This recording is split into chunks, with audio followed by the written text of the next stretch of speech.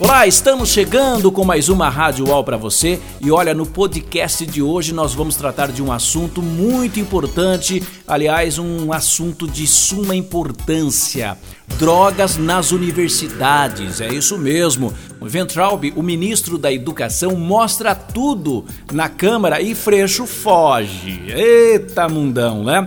O ministro Abraham Weintraub atendeu a convocação da Câmara dos Deputados e na manhã desta quarta-feira, dia 11, está escancarando, é isso mesmo, escancarando o que acontece nas universidades federais com relação às drogas. Tá feio o negócio lá, viu, minha gente? Tá muito feio.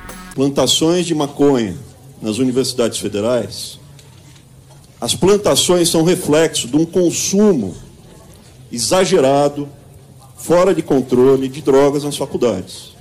Isso eu tenho pesquisa e vou mostrar.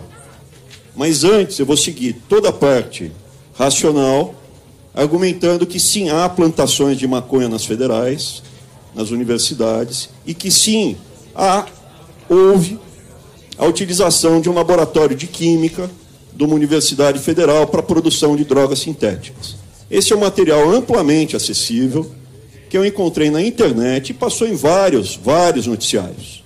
Então é um trabalho que eu fiz, eu à noite selecionei, para mostrar para os senhores a gravidade da situação, porque a Universidade Federal de Brasília, ela não tinha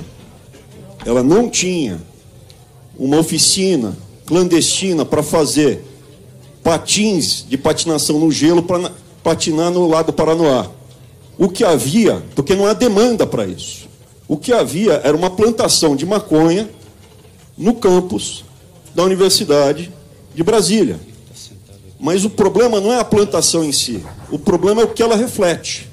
E o que eu quero para os meus filhos, que é uma boa formação, um ambiente seguro, um ambiente que eles possam se desenvolver, ir para uma universidade, uma faculdade e não terem contato com esse tipo de substância, esse tipo de ambiente, onde eles possam vir a serem dependentes químicos, eu não quero para o filho dos outros.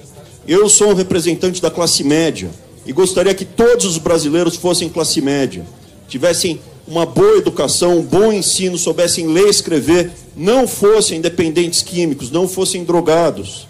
E eu estou aqui lutando para isso, porque o dinheiro do pagador de imposto vá para o ensino, um ensino seguro para os nossos filhos, para a próxima geração de brasileiros ser livre, que consigam trabalhar, consigam ler e escrever, não sejam doutrinados, não sejam manipulados, não dependam de maconha, de cocaína, de metanfetamina.